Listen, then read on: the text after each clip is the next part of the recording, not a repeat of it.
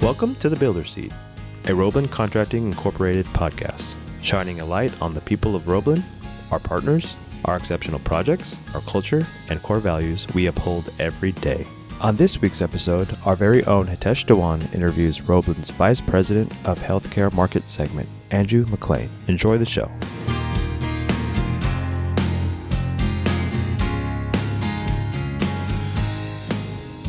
All right, welcome to The Builder Seat. Last week, we had the pleasure of meeting Lisa Orguera, our Director of Safety and Risk Management. If you haven't checked out that episode, I recommend you pop in and give that a listen. This week, I'm excited to introduce Andrew McLain, our Vice President of the Healthcare Market Segment here at Roebbelen Contracting. Andrew, it's a pleasure to have you on the show. Thanks for having me. Yeah. Glad to be here. Really glad. You and I have known each other for a couple of years, so we're going to try to play this as if I don't know you yet. All right. I'd love for everybody to get to know Andrew. There are a lot of leaves on this artichoke, and we're going to use some healthcare puns and some healthy food puns. Love it. And because you're, in the healthcare market segment, let's start off by getting to know a little bit about you personally. I know that you've got a drive for health that fits obviously very well with your work here at Roebbelen.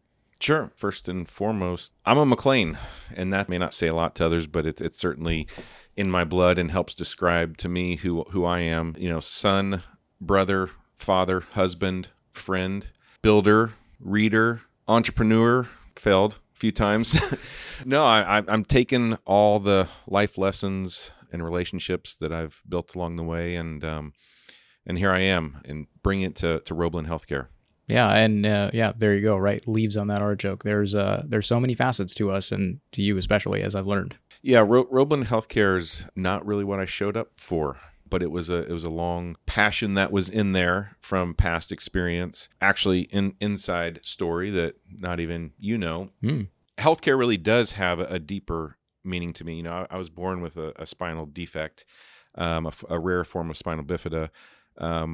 Doctors said he will likely not walk, may not even survive. This was at birth. So because of the technology at that time, 10 years earlier, probably wouldn't have happened, but at that right time, Dr. Waters, remember his name, left a good old scar on me, but because of him, he beat the odds, I beat the odds. Maybe that is my true story of why healthcare is so important to me. That's amazing. That's amazing. Thank you for sharing. And, sure. And I mean, that's that vulnerability I think we've always talked about, is that, there's something in there that most people don't know, and that is a personal drive. Yep, wow. Amazing. Absolutely. Yeah, I had no idea. Yeah.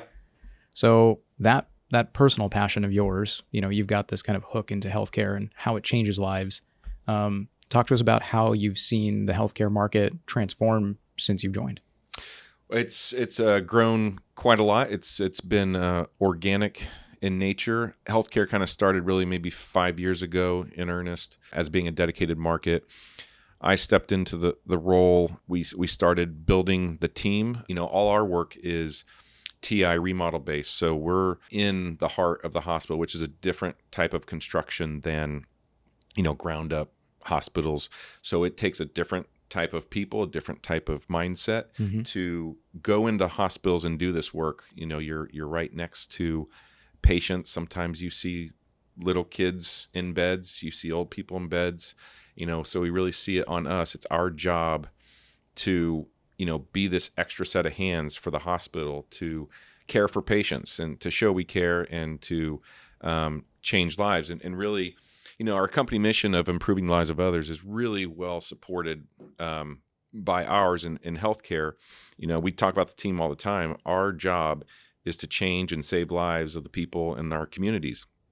And I really impress that upon our team, that what you do is equally as important as the doctors, nurses, firefighters, everyone who gets them there, who's helping them there. If we don't execute our mission, those people's lives aren't changed or saved. So trying to find that goal bigger than ourselves, that certainly is. And it changes the way you work. It changes the way you think about your work. It becomes way more personal. Yeah, it certainly does. I mean, you made a very good point there, that our team that's kind of boots on the ground, or in the hospital for that matter, we have to act like extra hands to the team. You'd say that probably takes a whole new level of care. It's I don't want to call it kid gloves, but kind of that concept of, it's an extra almost white glove approach. That's exactly what we call it. White glove approach, ghost protocol we also talk about Yeah. in the office, or when we're on job sites, you kind of you have to be there but disappear. Not too many people are thrilled that we're ever there. We're making noise. We're obstructing normal operations. So be there, care. It's a higher burden to work in these facilities. Sure. Well, and I suppose an orange vest and a hard hat is a completely different look than most doctors' coats and nurses' scrubs. It is, and we talk about, your family needs you. That's safety motto. It's on all our hard hats. Well, we saw that as an opportunity of, the general public doesn't know what that means. Mm-hmm. And we're passing shoulders for most people who are, if you're at the hospital, you probably didn't choose to go there. It's probably not a good day. Could be an awful day. So we said, YNFY, what's that mean to the public? If they're in construction, maybe they know. We said, let's spell it out, because we want that extra push and how we work in these facilities. That's just a free way to help someone have a better day, to reframe their mindset. I've just gotten into a book about the power of subconscious mind, and seeing that imagery on shirts of our staff walking in and out. That's just a powerful tool it's free. It's a free service that we bring, and a quality of construction that matters to us. Yeah. The power of the subconscious mind, or subconscious imagery and everything, it's very huge. You're right. I mean, just a glimpse of somebody walking by, again, the difference of if you see one of our workers walking by and they've just got, a dirty uniform and tracking footprints through the hallway and things like that. I mean, it's just, even if you didn't interact with that person, you would see that. And so I can see why there's this higher level of care, higher level of service. And, you're right about not wanting to be in a hospital. I don't think there's ever a time, and I started in healthcare. That's the other thing too. When I was an intern engineer, I started in healthcare and I worked in hospitals, and it was about the last place I wanted to be until I realized what an impact it made on the lives around us. Yeah. And then it kind of gives you an understanding of, this is a very noble effort, and the more care you can put into it, the happier you can make somebody. Because again, it's like showing up to an auto repair shop. You don't usually go there because you're having a good day. Yeah, I struggled early on building, large buildings, even large medical buildings, ground up stuff. But it was always very cold. Mm-hmm. I saw all the fancy finishes. I saw, demoing buildings, bringing them out of the ground. But a lot of people in construction never get to see the end user. And that's that human connection that was important to me, that I think we connect for the rest of our team as well. You really see, you close the feedback loop on what it is you do. I wouldn't replace it for anything. Yeah, no, that's it's an amazing feeling to know that you've made a difference, and to be able to see it and recognize it. Like you said, if you can see, the person who's going to interact with the space you've created, it's much more important than just having sort of spun off a cold shell and walked away. Right. Right. Very true. Since we've known each other, you've kind of moved towards the leadership role side of things, really helping lead this team that, didn't really exist. I mean, it did loosely exist, and your influence has really changed it. And so I'd love to put a little spotlight on your leadership style, because that's very unique and it's very effective to be able to connect with people here and with our clients. So let's talk about that. Oh boy, this is the woo-woo side. How do we describe that? Well, to me, what I've kind of broken all down to is there's a few books that obviously shaped my thoughts on this. Mm-hmm. Leadership and Self-Deception being the primary one, the one I think I've handed out to anyone who will take it out of my hand. I've got a copy. That shaped me at a great time in my life. It really hit home. So taking that, seeing people as people, that sounds like a very simple statement. It's very difficult to do. We often, because of time and the speed of life around us, objectify people. We see them as a means to an end. Mm-hmm. I need to get information out of this person. I need this person to do something for me. You're seeing them not as an equal to you. So that material really hit home for me, and I've tried to live that. No one does that perfectly all day long. Mm-hmm. It's the degrees to which you can do that throughout the day that really increase value and trust and strengthen a team. When you see other people as, equal to you, they have the same hopes, fears, dreams as you do, you begin to spend more time with those people.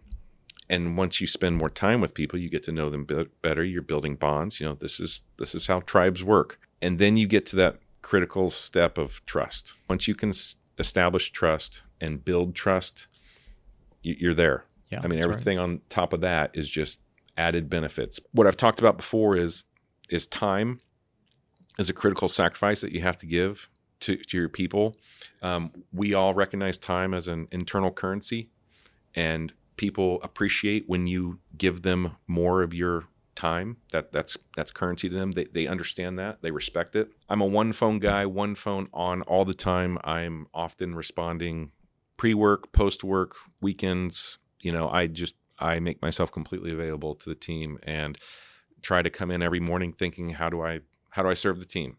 Think outward towards them and their needs. It's a servant leadership model, really. Sure. Well, and I think it really expresses the idea that, you do have a second family. I mean, you have a first family, and you have an extended family. Yeah. And now you have your Roebbelen family. Yep. And I think that exudes the idea that we all have here that we seem to share is the Roebbelen family kind of motto. The Roebbelen family concept is, even when I came here, I think I had a light connection, right? It's, when you're new to any organization, you have a light connection. You kind of get to know people, they get to know you, but it's still on the surface, like you mentioned, with more time, with time as a sacrifice is very true. It's probably one of the harder pills to swallow, so to speak, is, you've got to invest that time, take that walk around the building, have that coffee, have that lunch, just express, or for that matter, listen. That's a very big part of it. Like you said, is if you can even just lend an ear to your team and, right. and they know you're available, right.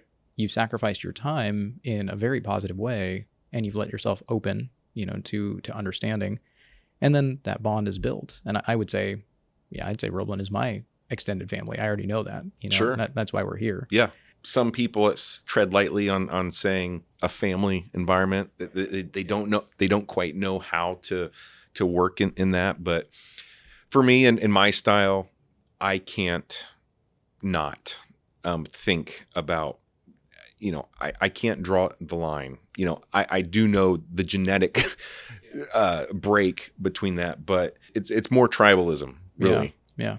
I have to treat them like they're part of my tribe, and everyone is. Well, that's the difference between working with colleagues and working with your tribe. Correct. Working with your people, and that's the thing. Seeing people as people, right? Right. We've recognized each other. We know who we are. We know what we stand for. It's more than just we came to work together. It's the most basic human at our deepest level. We're not at Dunbar's number yet of 150, at least not in healthcare. So I've been able to manage that. If we can recreate a bunch of leaders who can manage their tribes, that can all work well together very well in a bigger organization. Yeah, absolutely. No, that definitely makes sense. That's a very unique leadership style, I would say, again, in this industry, and having worked, each of us have all worked for different companies and have different types of management styles we've seen. There's something to be said about the get to know you management style. It transcends management style at that point. It is really just the get to know you leadership and the get to know you group. Right. You can't say people are our number one asset and not put the majority of your focus towards your people. Yeah. That's a disconnect that I don't see. You're either doing that or you're saying it. Yeah. That's the only route you can really take there. Yeah, very true.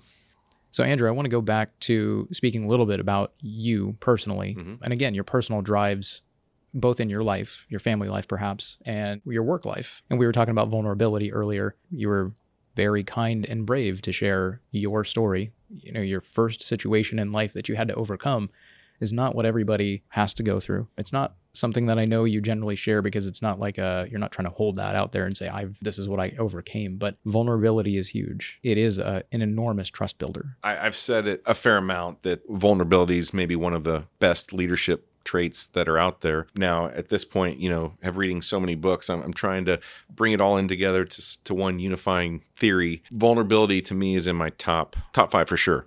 But that's also back to the seeing people as people. Being vulnerable is no longer risky. Being vulnerable in someone shows a level of trust. Usually you're going to have to take the first step towards them. Mm-hmm. and be vulnerable. So yeah, I'm a pretty open book with all of our team. I try to have as many real human interactions. I talk about my flaws and where I think people on our team are better than me and where I think they should step up in certain positions. Say, you are better than me at this. And that's a hard pill to swallow, because really in what we do in healthcare, it's not one big team. It's not one big tribe that sits in one room and does one big job. It's 4 or 5 different locations. So you're building these micro tribes, and they all have to be highly functioning together. And that's the real hard skill in leadership, is building great teams that all mesh and can execute the plan and the mission. Sure. We're in construction. We build buildings. If you think about the way we build a structure, you couldn't just have somebody who only had beams to offer to build the whole thing, right? There's columns, there's beams, there's trusses, there are different elements even to a building, and every element has its best possible purpose. Right. And if all you could do was offer everybody, this is my beam, well, terrific. You can't just build a building with just that. You're going to need better materials. You're going to need better suggestions. You're going to need different materials. Again, the best for the position, for the job. It's very important to get rid of that ego, to be able to allow that to kind of bubble to the surface. So then I have a question for you, though. Oh, okay. So going back to vulnerability and having to take the first step, I would imagine there are a lot of people listening who don't really follow this concept. Maybe it's the first time they've heard it, being vulnerable.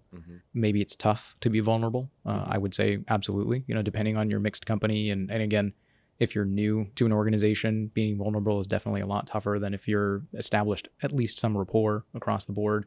So maybe what are your suggestions for somebody who is right there, right? Yep. They're on the tip of going, okay, I get the concept of vulnerability, but... It's simple. You don't have to step into someone's office and start telling your deepest secrets and crying in front of them, right? Oh, I shouldn't do that. If you can come into my office and cry. That's why I put the couch in there. Okay, perfect.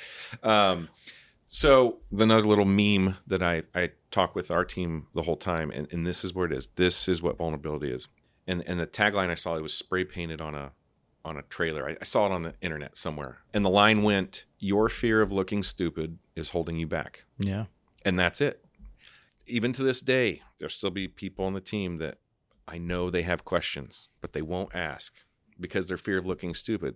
And that's your caveman brain trying to protect you, because don't get kicked out of the tribe. Don't get kicked out of the tribe, because that was assuredly death.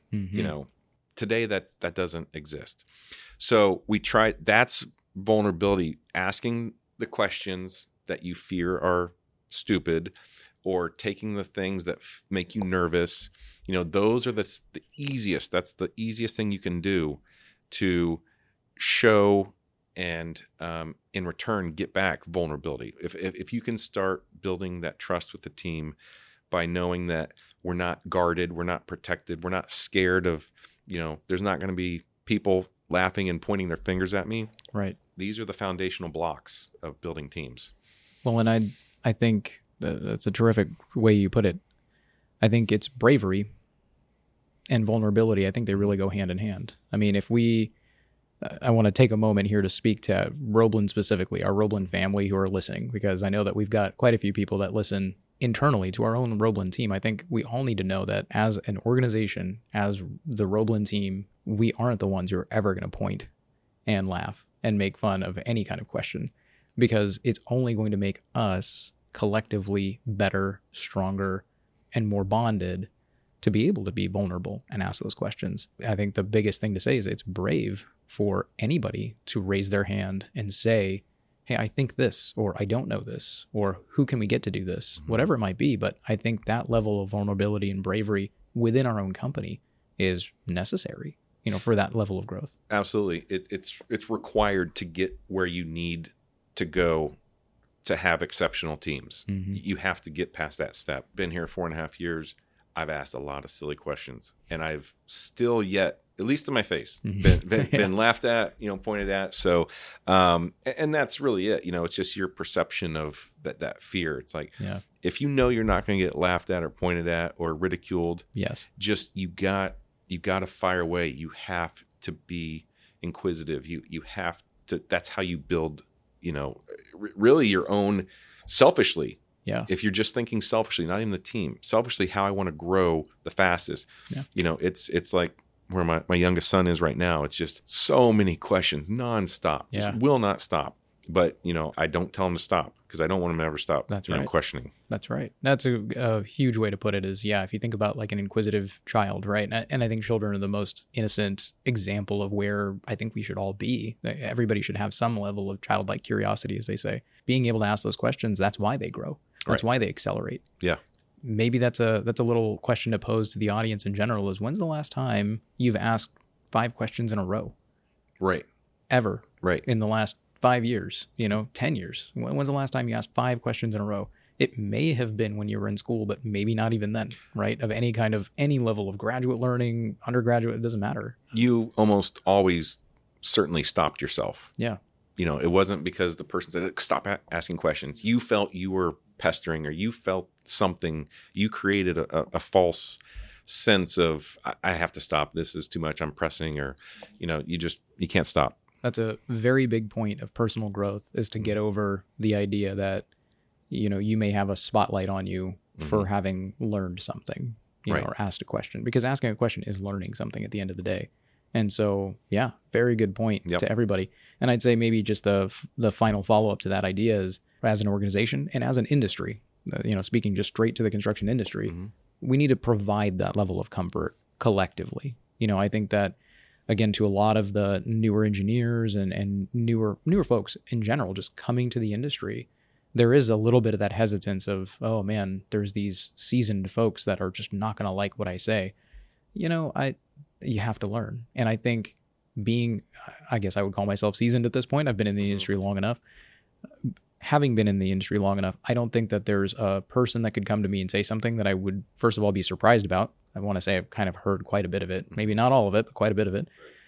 But I would hope to express that to anybody that's new in the industry, that, fire away. Let's hear, what do you have to say? What are your suggestions? What are your thoughts? Because I learn constantly from that too. I think we as an industry will learn constantly from a newcomer's perspective.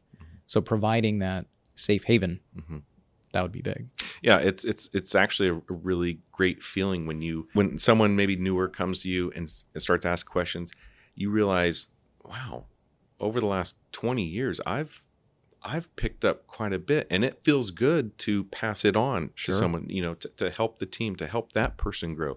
I just gave them their first little nugget, and they're going to start stacking those and keep stacking them. And then eventually, they're going to climb up the ladder too.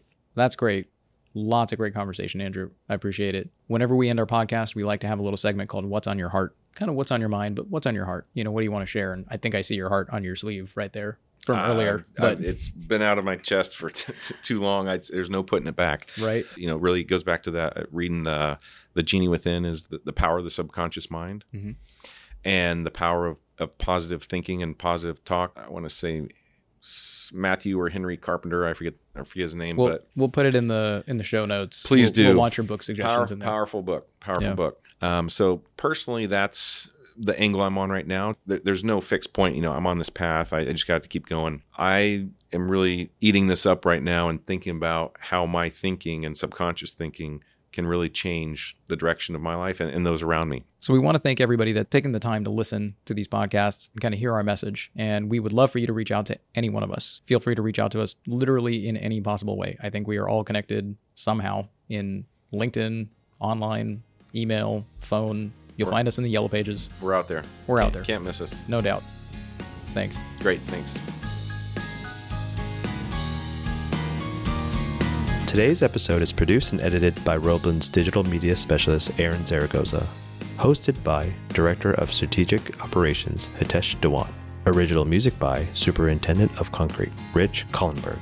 With music production by J.K. Northrop. Thank you for listening to The Builder's Seat.